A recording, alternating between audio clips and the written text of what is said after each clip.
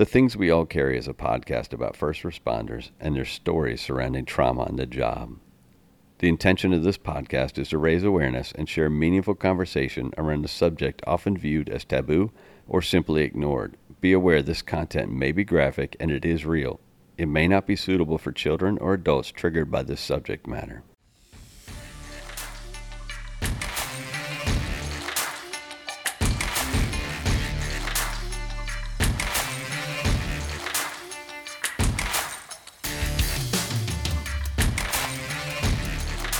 Welcome to episode 40 of The Things We All Carry. Today I'm joined by Mary Koval, a sociologist from the Richmond, Virginia area. I first heard of Mary from her presentation at a fire service diversity conference. That conference was centered around diversity, equality, and inclusion within the fire service. Mary and I sat down and discussed issues surrounding women in the fire service, power dynamics, and how stereotypical beliefs affect both the women and those dynamics. This conversation ranges in topics, yet barely scratches the surface of what needs to be discussed. I challenge my listeners to listen to this episode with an open mind. One addendum to this show, Mary couldn't remember the book title she wanted to share. She sent a text later telling me the book is Privilege, Power, and Difference by Alan G. Johnson. A quick reminder to please help us build a community which not only recognizes, but supports each other through the struggles and the recovery. Reach out through Instagram at The Things We All Carry or email mystory@thethingsweallcarry.com to offer support and share your story. Please remember to leave a review on iTunes and give a shout out to any first responder you know, love, or care about. Y'all enjoy the show.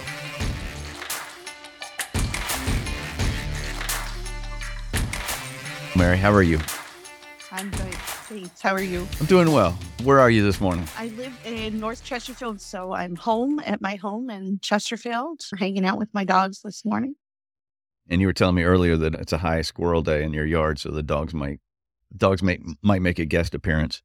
They may. I've got one inside, one outside right now, and I'm trying to figure out if I can go sit down and relax or if I have to stay on guard at the door here. Well, it wouldn't be the first show that I had the dogs make an appearance, so I don't mind it at all, just so you know. Great. So tell us a little bit about yourself. Where did you grow up? What's family life like? I grew up in Western Pennsylvania in a small town not far from Pittsburgh, probably about an hour and 15 minutes from Pittsburgh. One of the things that I learned from not being in Pennsylvania is that people think you're either from Philly or Pittsburgh. That's it. That's all we've got. But I'm in one of those small farm town, college town in between called Indiana. And I grew up there with my mom and my dad and my brother. I'm the youngest of the family.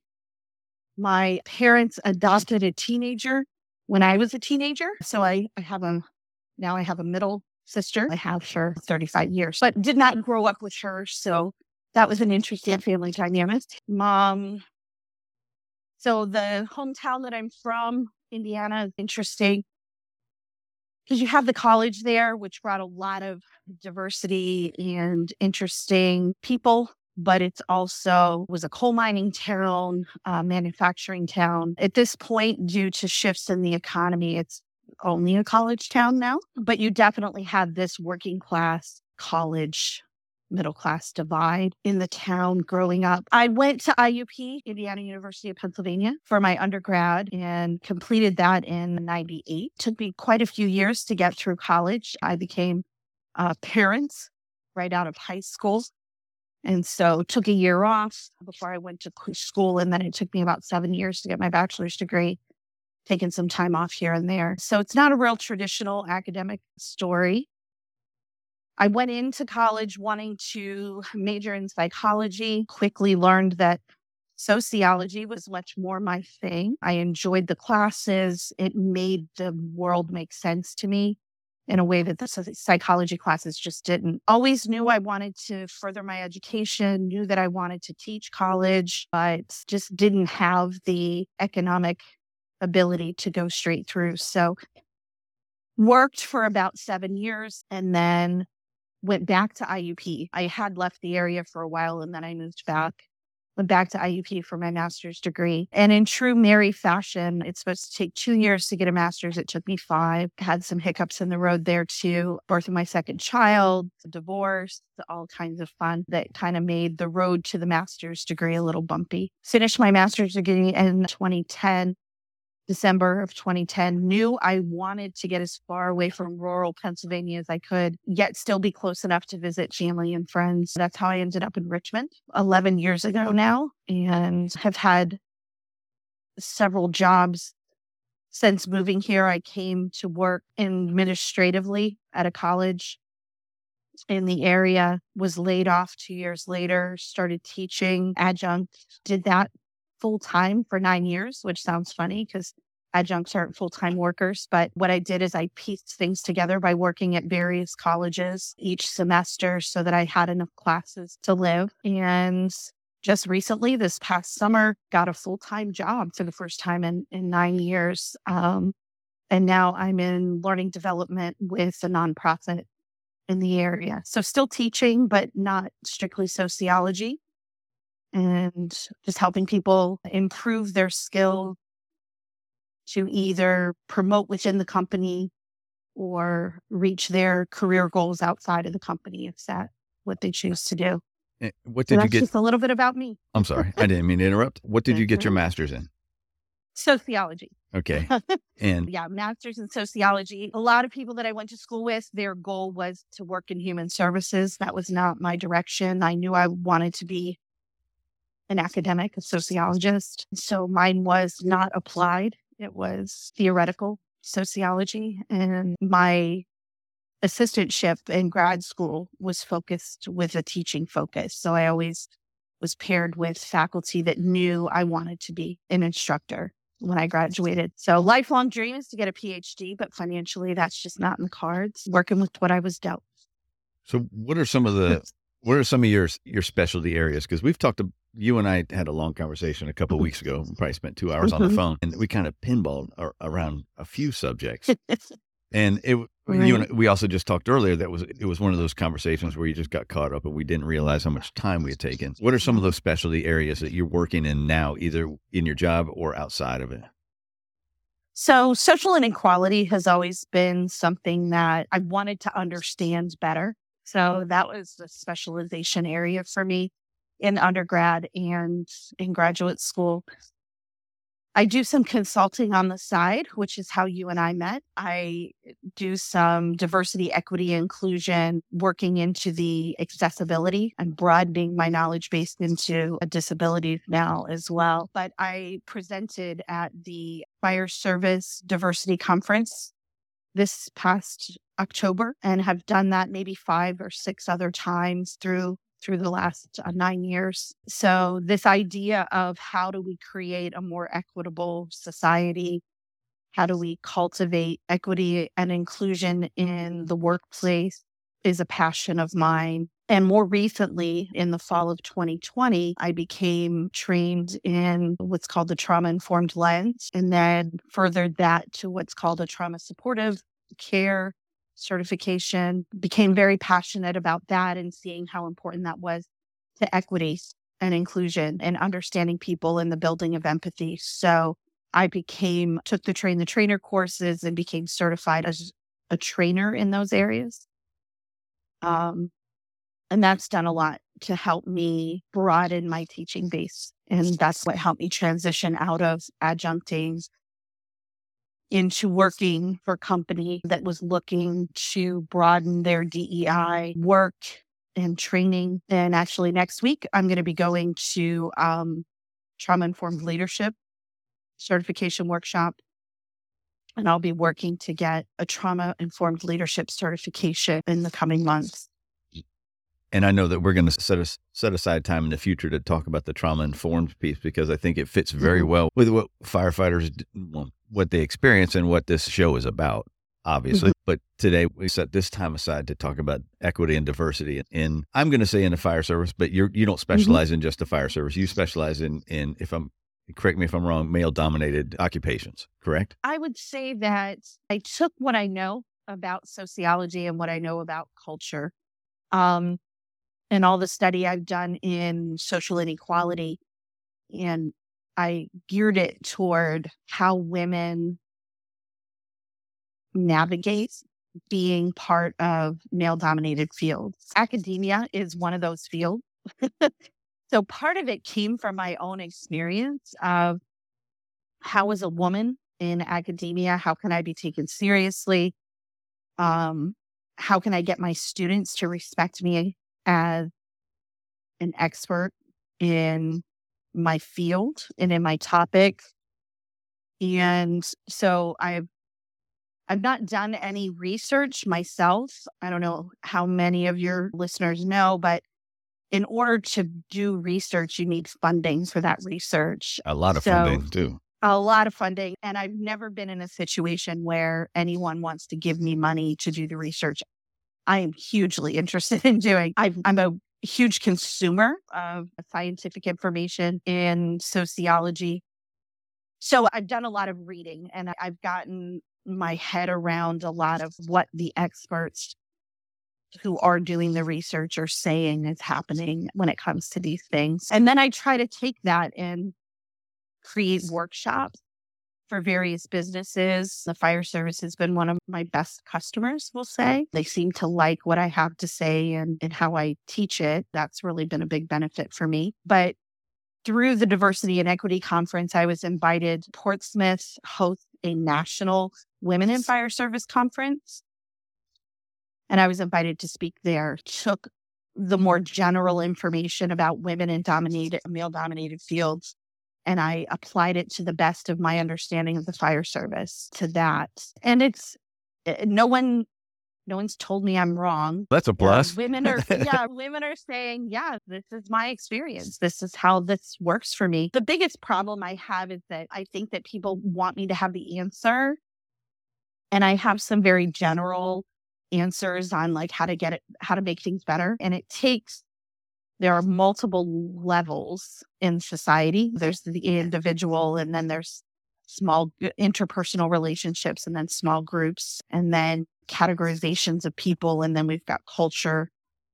So there we went from like micro sociology all the way to macro, but I tend to be better at addressing things on a more micro level because the macro level takes such change on such a large scale. And I think we're moving in that direction as a culture, as a society, but it's often a 2 steps forward, 1 step back.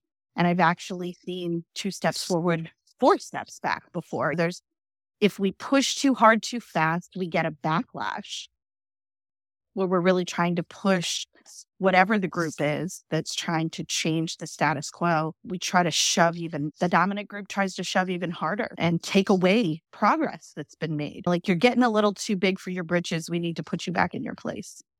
So what I feel like, I know that you grab some questions from people, and the questions that I get from my audiences at the conferences are like, all right, so you've shown us the problem, you've shown us where the problem comes from and how the problem is perpetuated.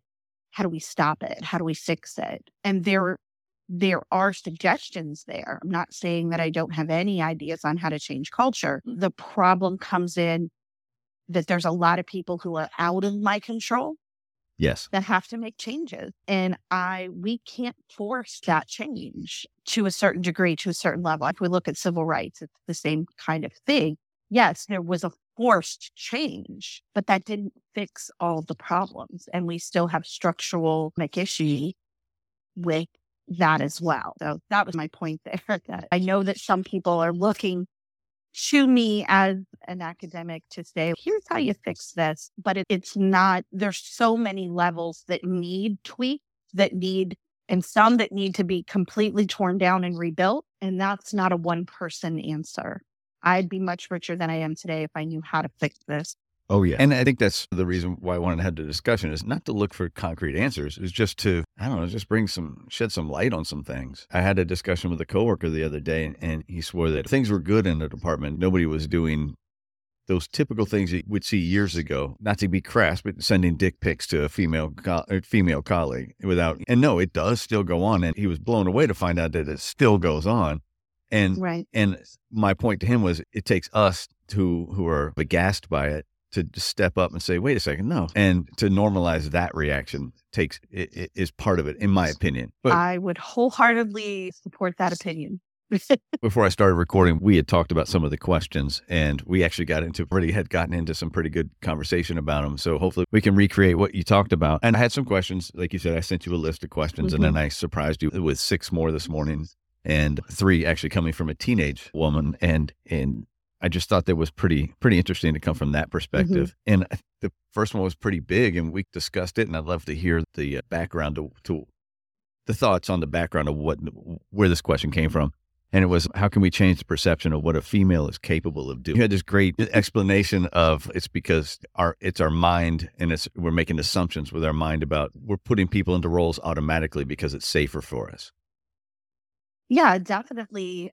I don't know how to do this without getting too deep into things, and you can decide what to keep and what not to keep from this. On a real basic level, human beings are born, we're not fully wired. Our brains are not fully wired. We know this because we need the care of other humans in order to survive. There are many species out there that when they're born or hatched or whatever they do, they are immediately ready to go and live their life cycle. They have been hardwired to feed themselves, protect themselves, and reproduce. They can do all their things. Human beings aren't created that way. The 2 basic neural networks that we're born with are safety and connection. And so our brain become wired. One of the coolest things about this is that humans have the whole world as our habitat, right? So if we were born more wired, we wouldn't survive as well as we do in all these varied places. So really, it's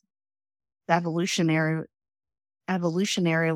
very amazing. Right. So I understand it. So the assumptions that we make protect us because we inhabit and we walk amongst various parts of the world. So everything is there for us, and to keep us safe, we have to make assumptions to protect ourselves. So we're wired to the environment that we were born in because we experience that environment through our senses, and we're taught lessons by the other humans around us. And this is why when you go to another country, you experience culture shock, because your brain's not wired to experience that environment as easily, to navigate that environment as easily as the one you were born into. And this is why, and this is how we know things like our perceptions of what men do and what women do is not innate. It's not universal. It's not born into us, because different cultures have different definitions of what is masculine and what is feminine. And if it was innate, if it was born in us that men are this way and women are this way, all cultures, no matter where they are in the world, would have the same definition, and they don't. And we know that these things change over time. So if we look historically, what historically has been considered masculine and feminine has changed over time. So those are 2 of the main ways that sociologists have figured out this is what we think of as that's the way men are and that's the way women are. It isn't true. That's not biologically what we are. A lot of what we are comes from the culture that we live in and how we were wired, how we learned. And going back to this categorization, what we do is our brain's number one job is to keep us safe. And so we are taking in sensory input all the time, and our brain is making a decision, is this a threat or not? And that's based on all the experiences we've had up to that point. And those experiences could be real. They could be something we lived. It could be something we read, something we watched, all kinds of things, how all the ways that sensory input is given to us and all the ways that learning happens. And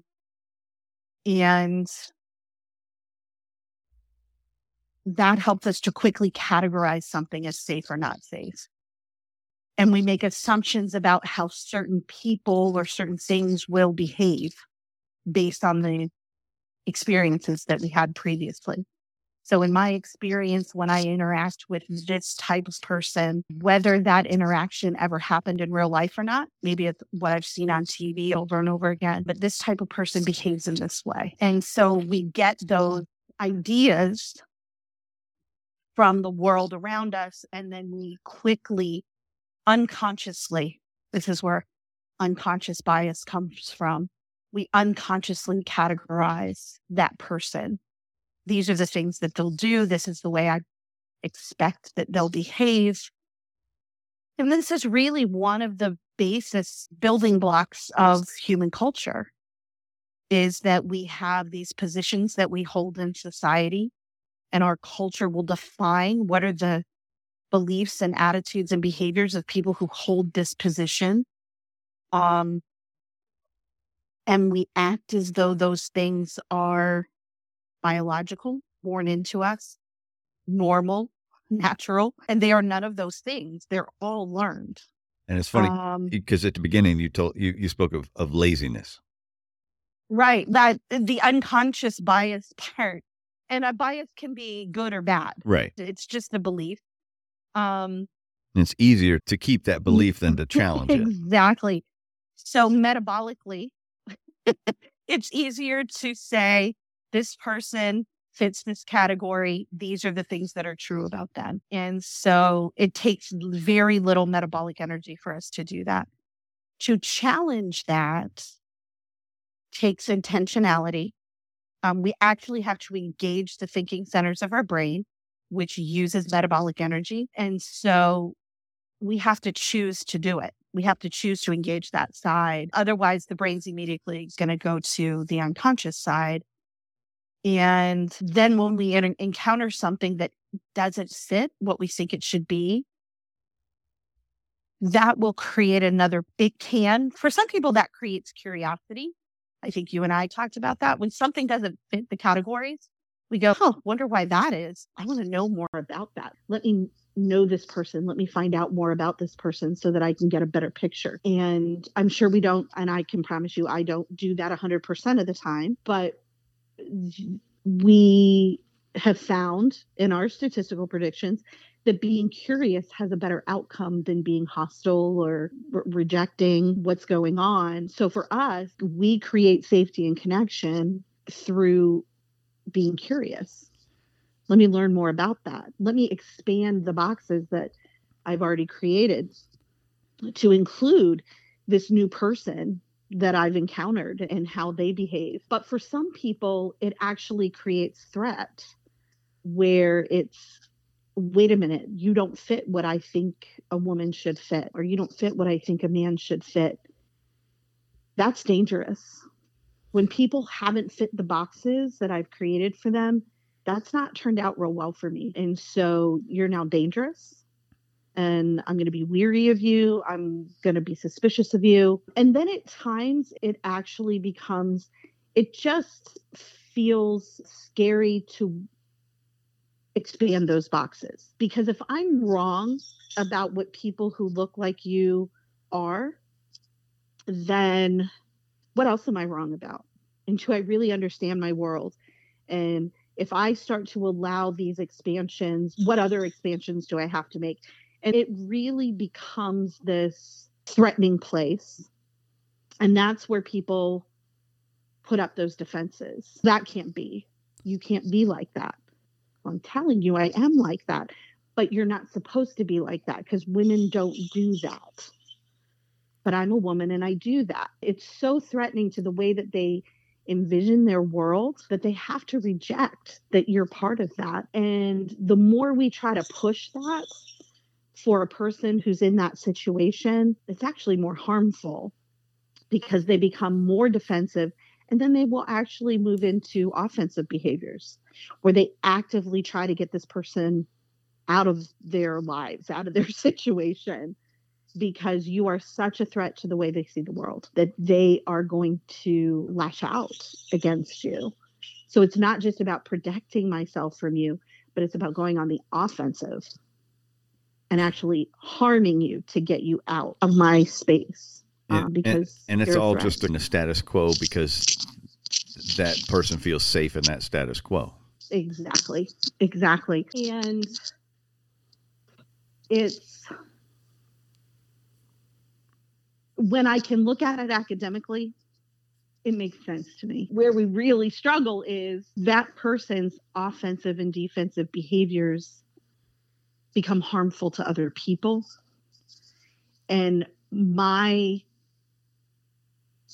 way of being is I get more concerned about the person who's being harmed than the person who's uncomfortable in doing the harming. So I guess that's my own personal where I'm trying to, I've been working to better understand the point of view of the person who's doing the harming. I've been working to do better in that area because my defenses are that I want to lash out at that person. And that's not helpful. We're not getting anywhere if that's what we're doing.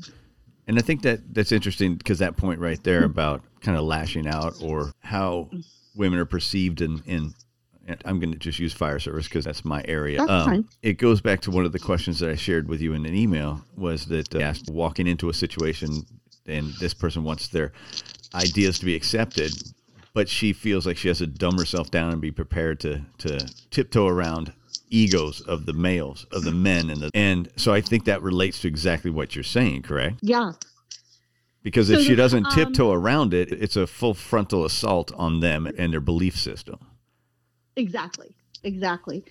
So this is where the solving of the problem becomes quite complicated. And in our society, the person who is not part of the dominant group tends to be the person everybody expects to make the change. So from the person who asked the question, she said, when do I get to stop changing my approach to acquiesce to the dominant group? And when can I just start being me and knowing what I know? And they have to change. When do they have to change? Exactly. And all I can say is I relate to that frustration. I don't know. And there are times when because it takes a lot of emotional energy. There are times when I have the emotional energy to make my point or make my suggestions palatable to the dominant group. And there are times when I come in like a bulldozer and I'm like, deal, this is what we're doing. Neither are perfect solutions. The person on the receiving end of that has to be willing to make change. The person on the receiving end of what you're telling somebody, is that what you, okay. Yeah. And if they're not willing to change, obviously you're speaking to a brick wall. And so it probably wouldn't matter whether I finessed my way into that conversation or if I bulldozed my way into that conversation, because they weren't going to hear what I had to say probably either way. The attacks from someone in the dominant group, is that where the term microaggressions comes from? They can be microaggressions. They can be out and out aggressions. Okay, so maybe we start there. What is it? Lay it out for my audience. What is a microaggression then? Microaggressions are unintentional ways that we harm others by not taking into account their perspective of how they experience the world. An example, and I hear this, I heard this at the fire conference, not this past one, but one few years ago. A chief, I was having lunch with one of the firefighters that I had gotten to know and her chief. And he asked what I did. We had this little conversation and he put his hand on her hand and patted her hand. And he said, this one here, she's one of the good ones. And I said, to insinuate that the rest aren't good. Some women in the fire service aren't good firefighters, but this one is different. Anytime you make somebody the exception, you're reinforcing the rule. And so I corrected him. I said, I want to talk to you about what you just did. Because I could see it in her face. That was not a compliment to her. And it it hurt. And I did my best to explain to him why that's hurtful. Now, I don't know if it helped or not. I know it helped that I said it, not her. Because somebody else recognized it. Someone from a position of knowledge. But I don't know how much good I did in the long run overall. And I was going to say, the words are one thing, but even just a patronizing pat on the hand, you're not going to do that to him. You're not going to do that to him. How many times has a chief patted you on the hands and said, he's one of the good ones? Exactly. Right? Yeah, my chief hasn't said that about me often. But it's patronizing. It is. It's very patronizing. And it's like, and one of the things I hear most frequently from the women in the fire service is there are two sides to this coin. I want to be seen as a woman in the fire service because I want people to see women as capable in the fire service. But really, I want you to see me as a firefighter. I don't want you to see me as a woman firefighter. I want you to see me as a firefighter, because the term firefighter is where that respect comes from. That's a respected term. When we put woman in front of it, we've qualified it. And that's where we get into this good one, not good one. But it's, as I said, it's a double-edged sword. So in some of the ways of expanding people's thinking, we need them to see women as capable, competent, strong, decisive, all of those things, so that we can be seen as good firefighters or professors or whatever we are. As I sit here listening to that almost a battle, there's a dichotomy there. I want to be accepted as a woman in the fire service, but I want to be viewed as a firefighter. And and I can understand what you're saying there, the delineation there. But then I jump ahead to some of the comments that someone gave to me to bring to you. And I think it relates to that. So if you say, yes, I want to be seen as a woman in the fire service, but I also want to just be seen as a firefighter. Things like the gear for women, station and PT gear or bunker gear, or how the things are tailored only to men, or even something like breastfeeding. Where do you provide that place to breastfeed, or maternity leave, the feeling of not wanting to seem like you took too much time to come back. You know, where's that fine line? It's saying, hey, I just want to be seen as a firefighter, gives these people in power the tool to say, here you are. If you just want to be a firefighter, this is what it is. You take this or leave it. So that's where it's more nuanced. So people say, do you want to be a woman firefighter or do you want to be a firefighter? I want to be both. Guess what? I'm both. So that's an issue of equity and inclusion, right? In order for me to do my job the way you do your job, I need you to have gear that fits me. Asking for something special, asking for the tools I need.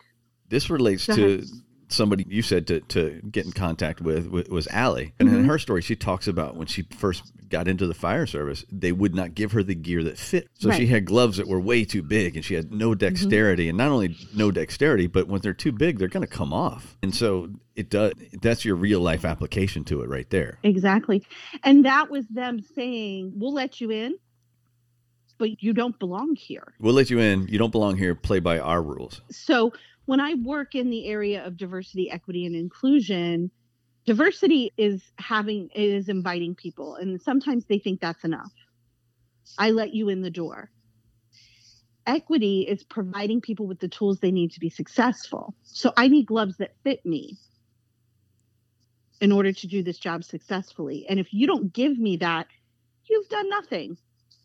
You've done nothing to help this situation. And the inclusion part is I don't even have to ask.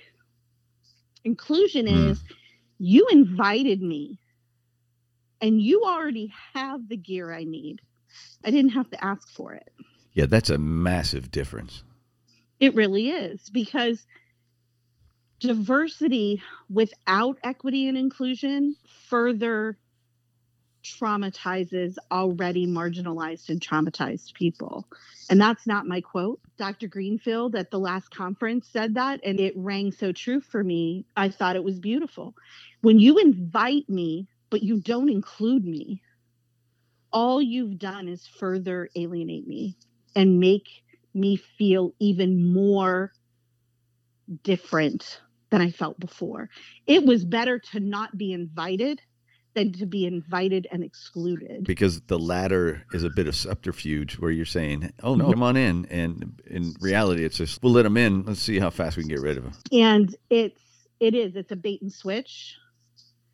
I let my guard down because I think you want me here, and then you reject me again. And now this is where the dominant group gets to say, I gave them the opportunity and they couldn't hack it. Told you they couldn't hack it. So by inviting me but not including me, you've allowed the victim blaming part to dominate the conversation.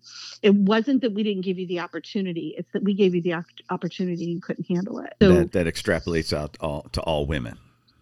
Exactly. In their minds. And we don't look at this, and this just popped into my head with what we're saying, and I don't have the statistics here, but we do this in a lot of other areas where we look at how many women leave the fire service every year. How many women, we'll just say, can't handle this job, and how many leave within the first year, the second year, the third year, whatever. But how many men leave, right? Oh, yeah. So we're comparing apples and oranges. Like, we're not looking at the total picture. Like, I don't know what retention numbers are. I'm going to guess from my limited knowledge, it's a hard job. And there's going to be a lot of people who think this is the fit for me. And they get there and they find out being a firefighter is nothing like they thought it was going to be. And it's a challenge that they just don't feel ready for whatever reason. And so, but men who do that don't get it. It's not, men can't hack the fire service. Look at that. Another man left. We become representative of our entire sex when we can or cannot do something. Especially if we can't. Yeah, I was going to say, I bet the flip side of that is when you can do something, it doesn't give nearly the amount of credit across the spectrum as it should. Because we're the exception. We're one of the good ones. Hence the chief patting the hand saying this is one of the good ones. We're one of the good ones. So if we can do it, and if we do it well, we're one of the good ones. We're the exception to the rule. But all those that leave, they're the rule. Told you they couldn't hack it. Classic damned if you do, damned if you don't. Yep. And that's the double bind. And that's actually the title of the conference speech workshop. It's a workshop that I try not to lecture. It's the workshop that I do. It's called the double bind. And that's the best explanation of it. Damned if you do, damned if you don't. If I play my role of firefighter, my credibility as a woman is questioned. And if I play my role as a woman, my credibility as a firefighter is questioned. You just can't win. So I can't be good at both at the same time. And so when people ask me the question, how do we fix this? We need to expand how we define woman. We need to expand how we define men. These categories, yes, I focus on how they harm women within these male-dominated fields, but the analysis shows these categories are harmful to all of us. And you and I talked about this, I believe it was before we started recording today. When we see people as men and women, we stop seeing them as fully human. And we attribute human behaviors and feelings and actions to either being masculine or feminine, and we deny a person's full personhood when we do that. So I can be good at being a woman and be intelligent, articulate, confident, competent, but those aren't words that are generally associated with women. And you can be really good at being a man and be empathetic, compassionate, caring, nurturing, and have the full range of human emotion. And where you see that, and still be good at being a man. As I say, where you see that flare up, especially in the fire service, is the fact that for the longest time, you weren't supposed to admit that anything affected. Because for lack of better terms, how could you be a man and let this shit affect you? How could you be a firefighter and let this shit affect you? And because you're a person. Yeah, that's what I was going to say. The general assumption of what we are is part of that blockage. It is. And that's an area that hurt just as much for that as I do for women who aren't seen as competent and capable and they're both articulate and all of that. They're both tragic. Right. Our society and our culture does not do a good job of allowing us to be fully human. And that's really my passion. That's what diversity and equity and inclusion is all about. My latest dive into the research has to do with neurodivergence. And so it's that, what is society doing to people with neurodiversity that makes them feel less fully human, less fully part of society? And I think for me, it's because neurodivergent people hit it right on the head when they say, I don't human correctly. I'm seen as less than human. So it takes gender and sex completely out of it. It's like, I don't person the way people think we should person. And I feel less than and broken my whole life because you see the way that I process the world as flawed, as functional. And I'm like, no person should feel less of a human being for who they are. It's devastating for me. The neurodivergence is interesting to me. I think when we talked a couple of weeks ago, I discussed what I did in the past working with autistic kids. And so I pick up on little clues here and there with a lot of firefighters. And I truly believe there's a pretty high incidence of neurodivergence in the fire department. And I think it's pretty fascinating to see. But I think you're right. For me, myself, you said I can't human the way other people do. And I don't really want to human the way other people do. And I also just get tired of doing it. I just want to, I need to get away from it. And some people call that introvert. Sure, we'll call it whatever you want to call it. But there's a point in time where I go, nope, I'm done with people. I got to go. And that's a neurodivergence. And it's because we aren't, as a society, creating safety and connection for people.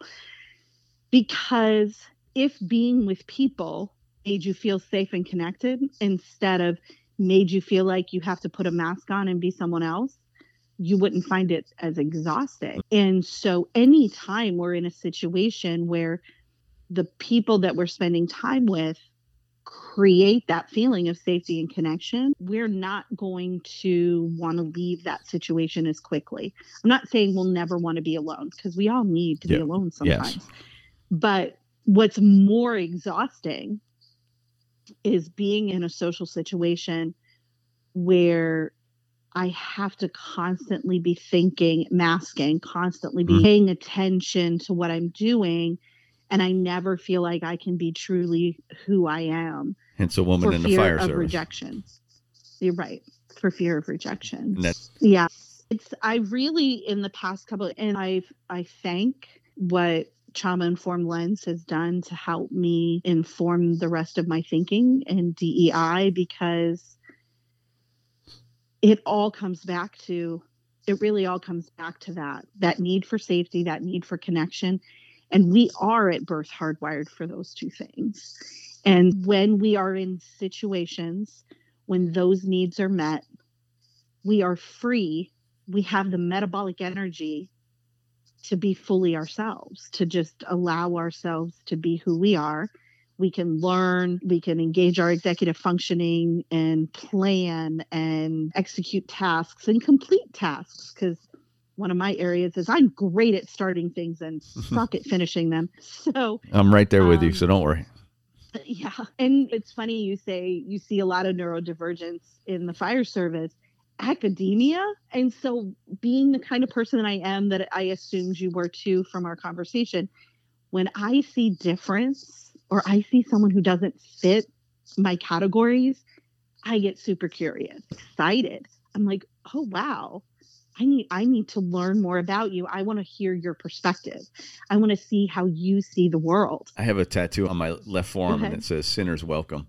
And it doesn't have to do with religion. It just, what I envision as sinners in that case is, are you different? Are you on the fringes? Are you outside the norm? I want to know. Those are the people I want to hear from, and I want to learn and be around. And so that's what that that saying means to me. And everyone thinks it's a religious thing.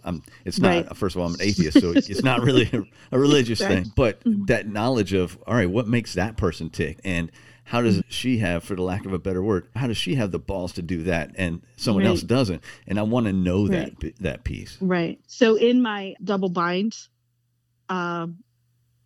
presentation, I talk about that term, have the balls to do it. It's one of those phrases that we need to change. Yes, that's why I said for lack of a better term. So yeah, exactly. But if you think about, because I've been challenged, people say, we don't have these strict boxes of what men and women do. We're beyond that. And I say, okay, if I told you play like a girl, how would you feel? Okay, you're not going to like that. Why? Because playing like a girl means you're inferior. If we didn't have these boxes, that would have no meaning to you. Right. Or I'm going to take your man card.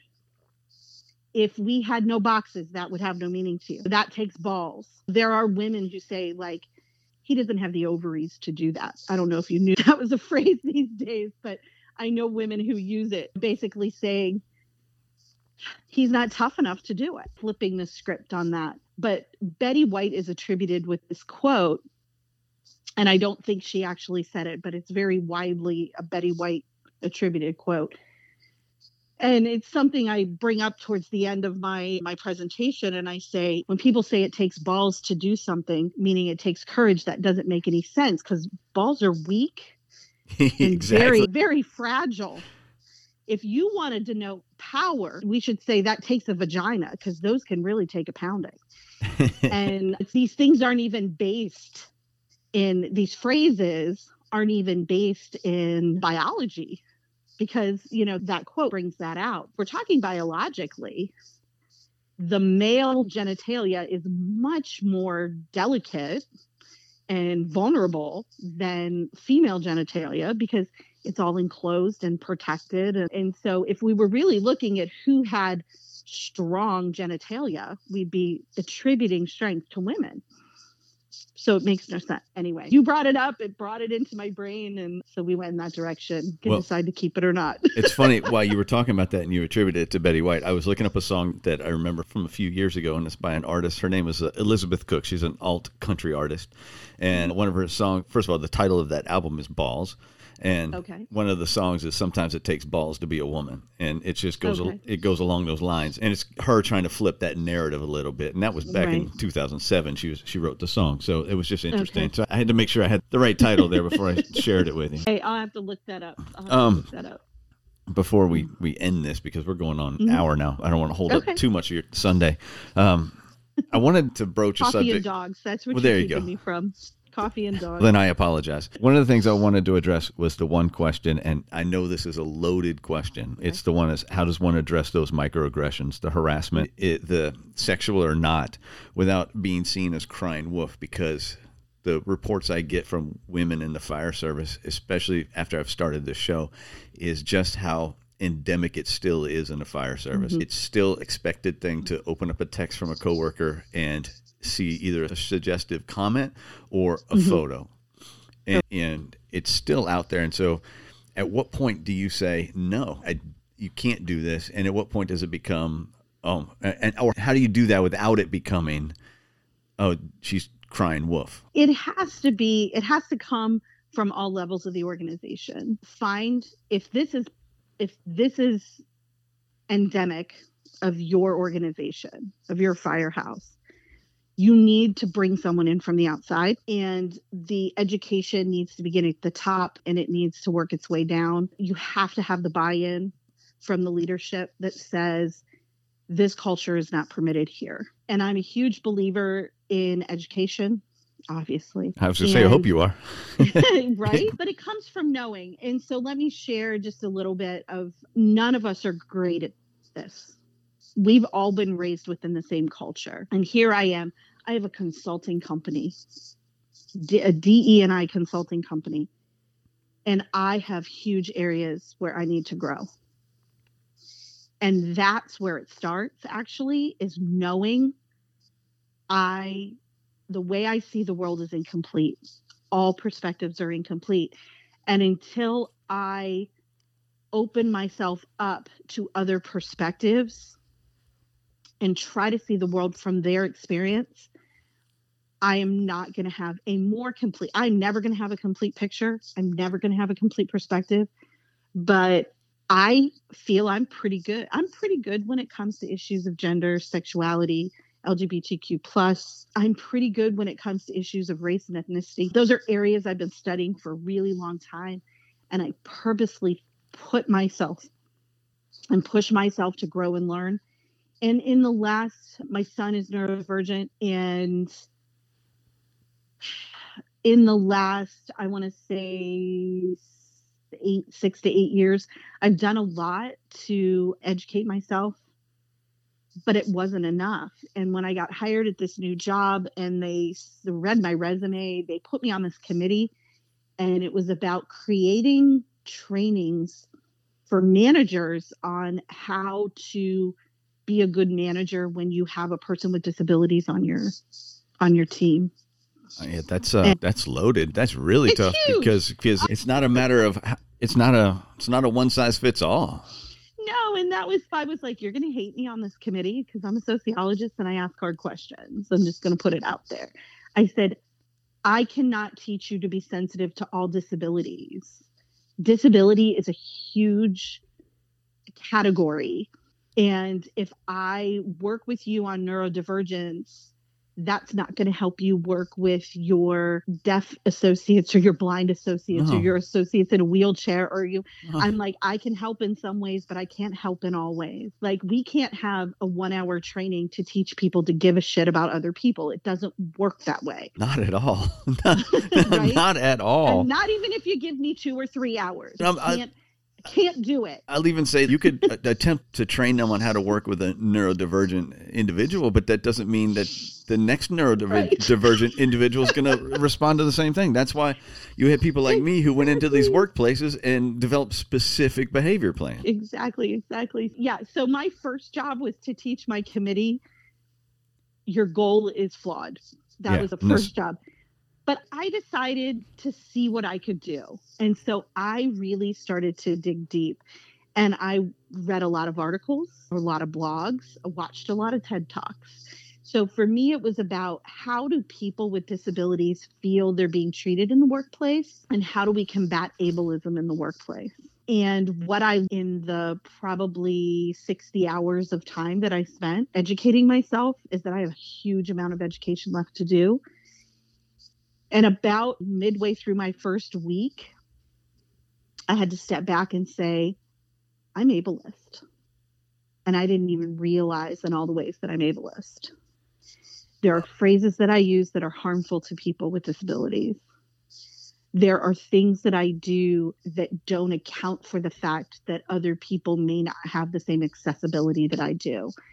So I had this huge blind spot in my education and in my knowledge. And at first that hit me like a sucker punch to the stomach. And then I had a real talk conversation with myself that said, wow, are you egotistical to think that you were done growing? Yeah. Like, dumbass. Yeah, newsflash. Like, why would you think that? Newsflash, there are perspectives you don't have, and there are perspectives you haven't been exposed to yet. And I gave myself permission to not know things. Huge. And that's where some of this starts. So if you're bringing in an educator to your firehouse, hey, we need to work on unconscious bias and progression. The first thing we need to do is be humble enough to know that we don't know everything that we need to know. And without that humility, all we're going to get is defensive and offensive behaviors from people. So I work very hard in my workshops to ensure that I'm creating safety. And one of the ways I do that is let people know I am still learning. There are still perspectives that I suck at. There are still times when I'm being educated. Stack, you've been great. There have been twice that we'll call it, called you out. It wasn't in a bad way, but there have been twice that I pulled a phrase that you gave you more information about why this isn't good or why this is harmful. And you are open. Hey, teach me. I want to know. If you weren't, that would have harmed our relationship and we couldn't have had the conversation we had today. What I do in my workshops is work really hard to let people know we're not here to beat you up for the stuff that you've done. There is a place for, I don't want to say beating people up, but there's a place for holding people accountable. Yes. Because what I say is, here, so white privilege, I teach about white privilege. Are white people shit because they didn't know they had white privilege? No. But are white people shit when they know they have white privilege and they still take advantage of it? Hell yes. Once you're aware that, and I became educated on this, there have been fire services where Black applicants their test results were purposefully misgraded so that they didn't pass. So there were at least 10 years worth of applicants where they thought I studied, I worked really hard, I don't understand why I didn't pass. And they had. So the other thing, the flip side of that, there's the discrimination that happened. But the flip side of that is there's a lot of white applicants who got jobs that should have been beat out by someone who was more qualified than them. That's white privilege. Yes. Does that make the person who got the job an asshole? No, he didn't know. She didn't know. They didn't know that they got their spot because somebody doctored test results. But if you know that test results were doctored and you still act like you earned your gold medal, that kind of makes you a jerk. It does. It makes you a jerk. So privilege, so we have to change people's minds. We have to educate them. Sometimes we don't even know what something we're doing is a microaggression. It's like the chief who said this is a good one. He thought he was complimenting this firefighter. He truly, in his heart, thought he was doing something good. He needed to understand why that's not good, why that doesn't feel good to the person he's saying it to. And then it's his responsibility to take that information and change it. And it can't always come from the person. You need to call out when men do shitty things to women. Because when I call out when men do shitty things to women, of course you'd say that you're a woman. So you don't have an ulterior motive. This is how people use privilege to change the culture. So and this is another fine line. It's not cut and dry. You don't speak for people, but you speak for them if they're not there. You ask permission I could take this one if you want. Are you feeling up for it today? You want to fight this battle, or do you want me to say something? Or it could be something you say later. Hey, I heard you say such and such. Let me tell you why that could be harmful or hurtful to somebody. Let me tell you why it was hurtful to me. Like, it hurts me when I hear people do things that maybe don't hurt me directly, but I know were hurtful to someone else that I care about. And I care about human beings. So that's not even just the relationship I have with that person. That we need to know. We need to know there's a problem. I didn't know that the things I was doing were ableist. So that's the first step. And then teach me how to be better. And that also has to be my responsibility. So it isn't, oh my gosh, I have these ableist views. Let me go talk to people with disabilities and be like, teach me how to be less ableist and hurtful to you. That's putting the emotional work on them. No, I have something to learn. Let me go seek out the resources that are already out there for me to be better and do better. Before I start tapping into people randomly that I see, hey, tell me why it's hard to work here when you use a wheelchair. Let me go look for people who've already put that information out there. What makes workplaces challenging to people in wheelchairs? So I take on the work. I take on the emotional energy. And then oftentimes people will see you doing the work. They become aware because things change in you. You behave differently. They might start opening up to you. They might start saying, hey, I noticed you stopped using this phrase. I want to thank you for not using that phrase. That was hurtful to me. So thanks for figuring out that it's a hurtful thing. And thanks for changing your behavior. And then the reason it has to start at the top is that the top has to have the buy-in. Yes. So then you're always going to have the people who are like, this is just woke bullshit. I'm not on board with it. Fuck y'all, because I'm just going to be me. And then what you have to do is create a culture of wokeness, if we want to use that term, where they don't feel comfortable using that language, doing the things they were doing, and they will leave. They will eventually leave. Their offensive and defensive behaviors might get pretty big prior to them leaving, which may cause them to get fired, right? Because they'll start lashing out. But either way, they'll be gone. If you create a culture where it is known that the expectation is this behavior is not tolerated here, it becomes a lot easier to then get rid of those who aren't willing to take the shift and change. And then what you'll start doing is you'll start attracting people who already have that mindset, because they'll see the culture that's created there and they'll want to be a part of it.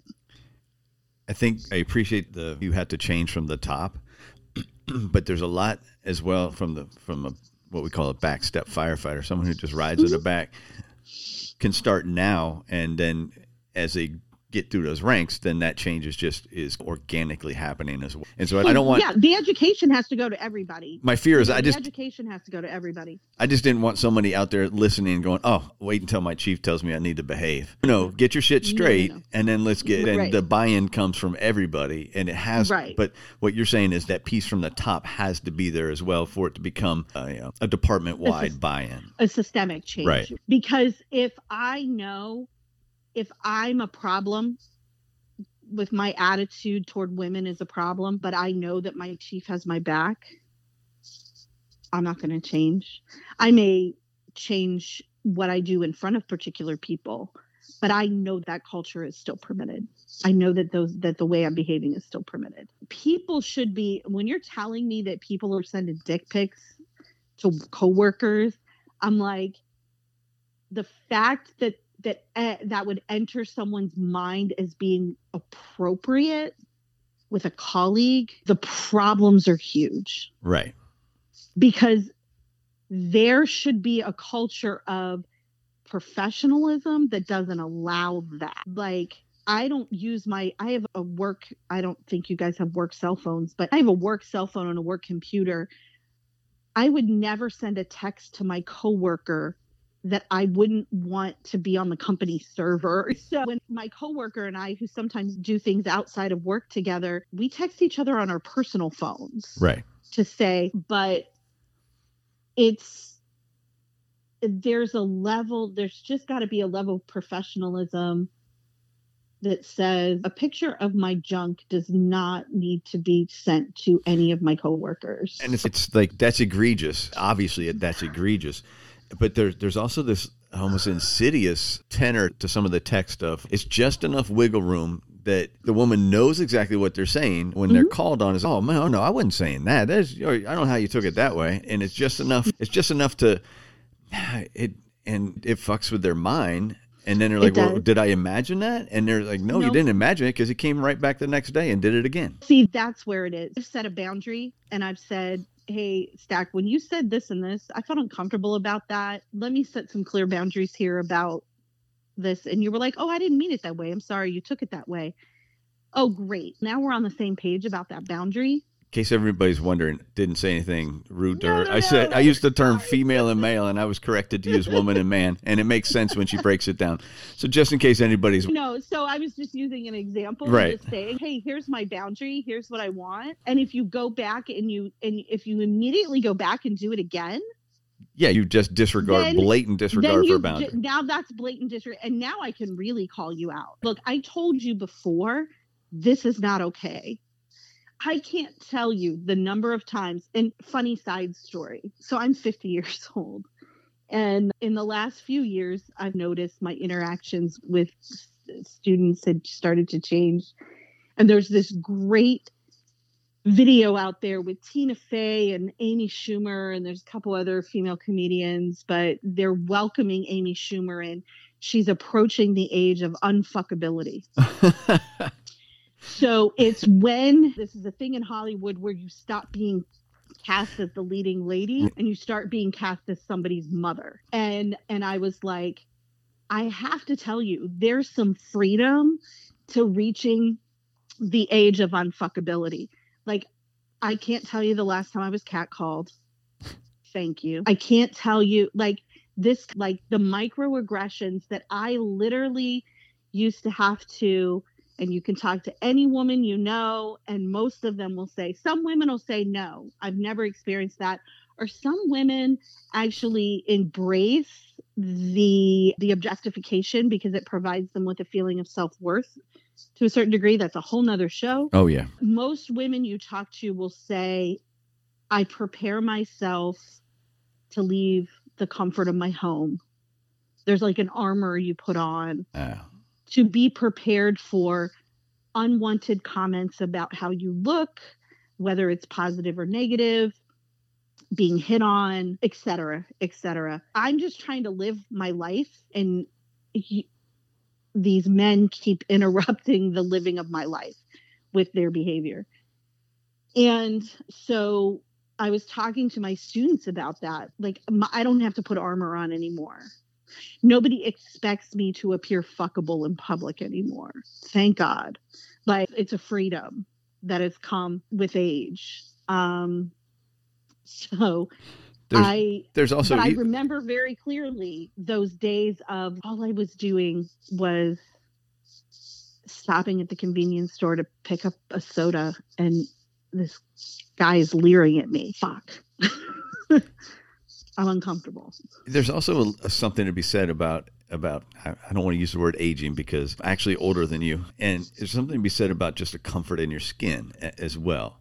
You can start to grow into it. And sometimes it takes something catastrophic to make you realize, oh, wait a second, I have to find out who I am and what I am. And once you do that, that's freeing in itself.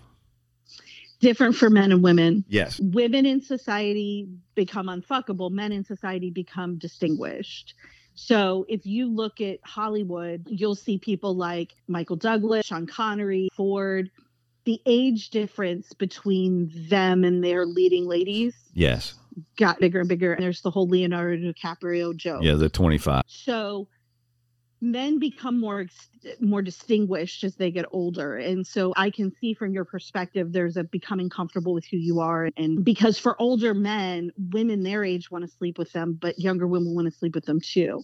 Women get to an age, nobody wants to sleep with you. It's like younger men don't look at you anymore. And men your age are too busy looking at your daughters. There's definitely, I would say for women, a lot of that comes in the late, like in your 30s and in your 40s, is this like ownership of comfort in who you are, comfort in your own skin, owning your own sexuality, all of that kind of thing. But then society does something different with you.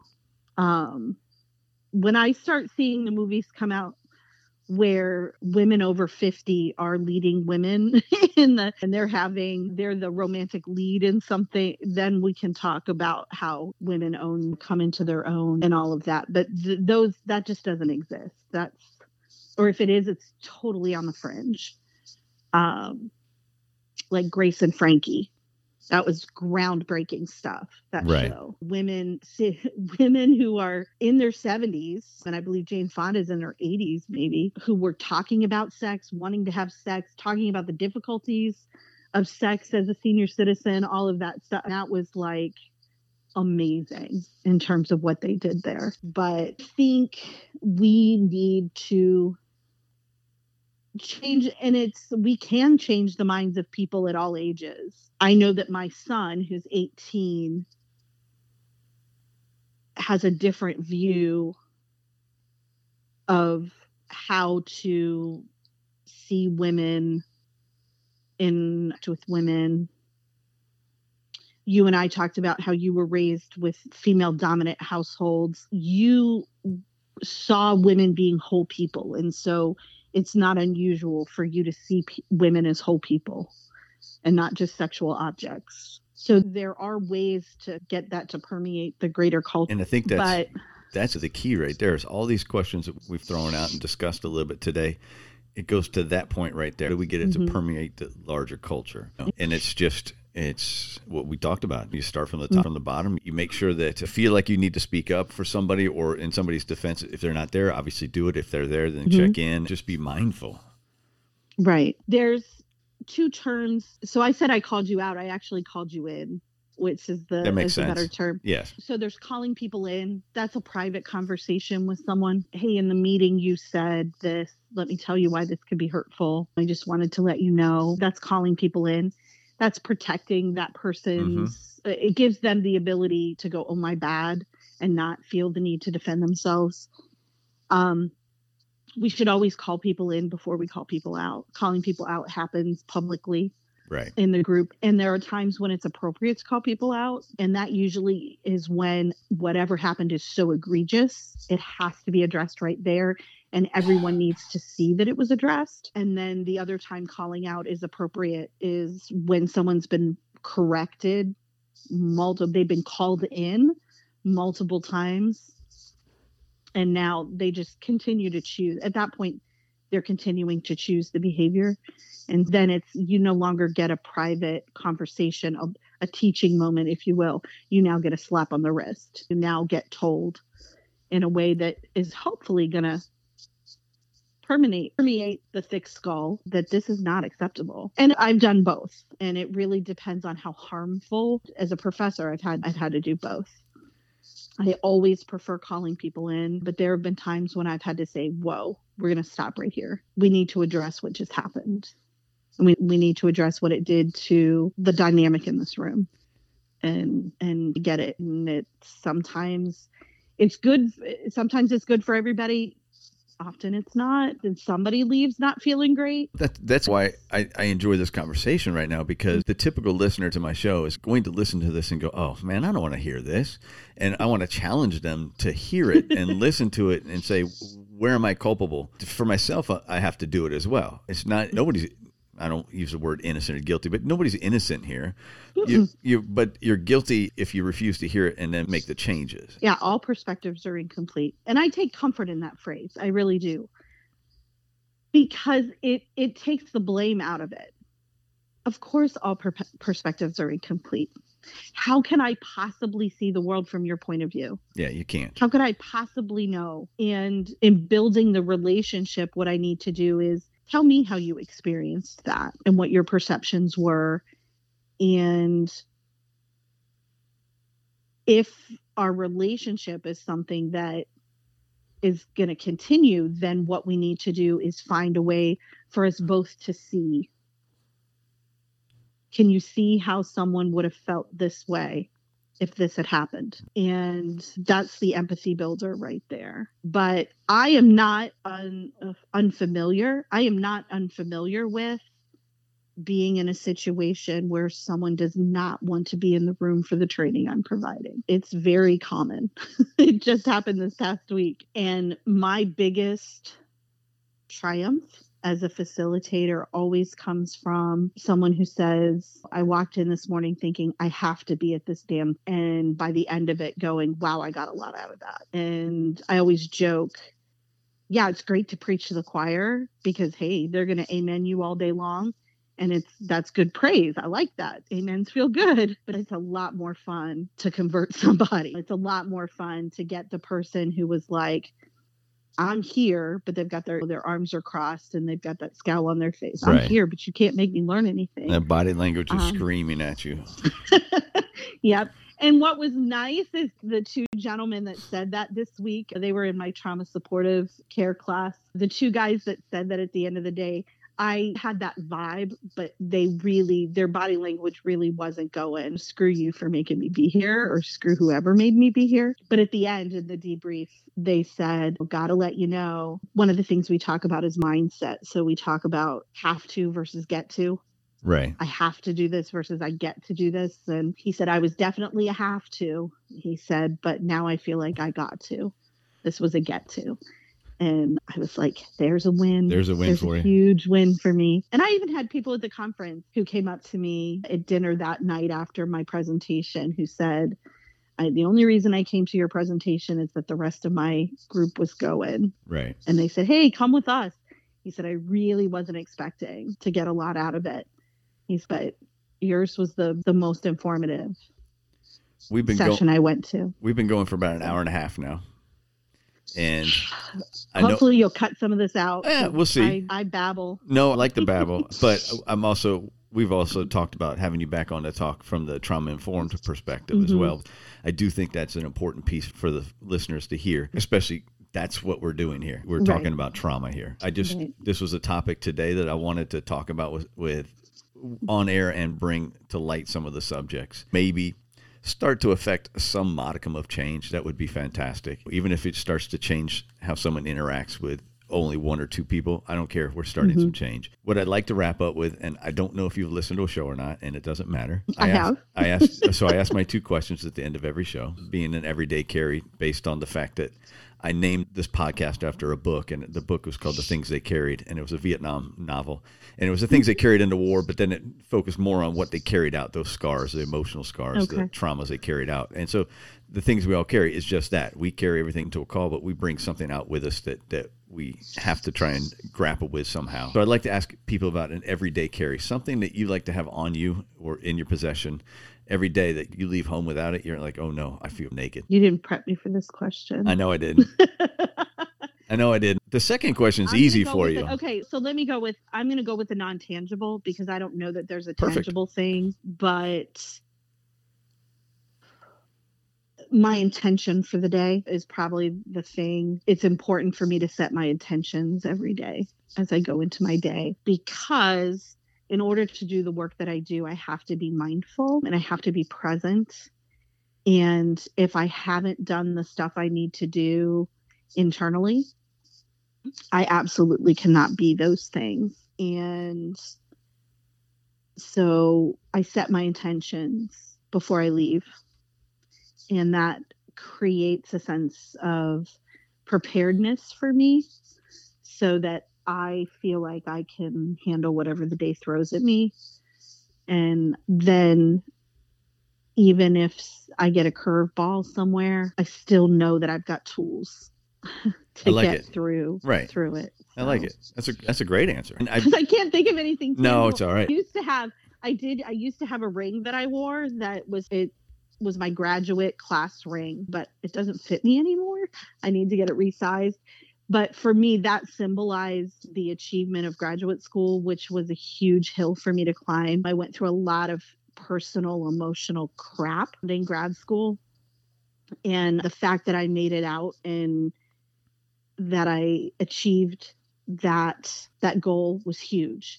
And so my grad school ring used to symbolize for me my perseverance and my ability to get through whatever the day throws at me. But yeah, I don't have a tangible anymore because I just don't. So let's move on to a book. And I know you're going to be back on the show, so I'm going to just ask for one book. You just asked me to pick my favorite child.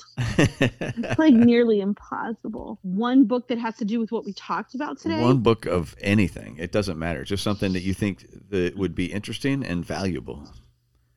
All right. I'm not good at always remembering titles, so I'm scanning my bookshelf right now. And I don't know that it's there. If somebody wants to get interested into, I know the last name is Johnson, but that's pretty vague. So let me get be a lot of hits to Google. Yeah, here, let me see. What is that book called? Oh, it'll be easier if I do it on Amazon instead of trying to Google it. I read this in grad school and I've read it a couple of times. It's very accessible stuff and it takes us, of course, I'm not going to find it.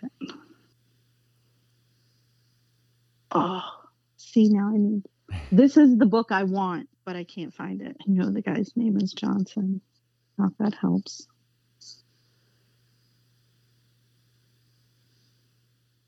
But he talks about his two. One about gender specifically, and then one about generally diversity. And I will have to get back to you. I'm going to get it to you. I will. And that's perfect. I can put it in the intro, and it'll be just fine. Okay. Yeah. Yeah, now I've got a goal for today. Okay.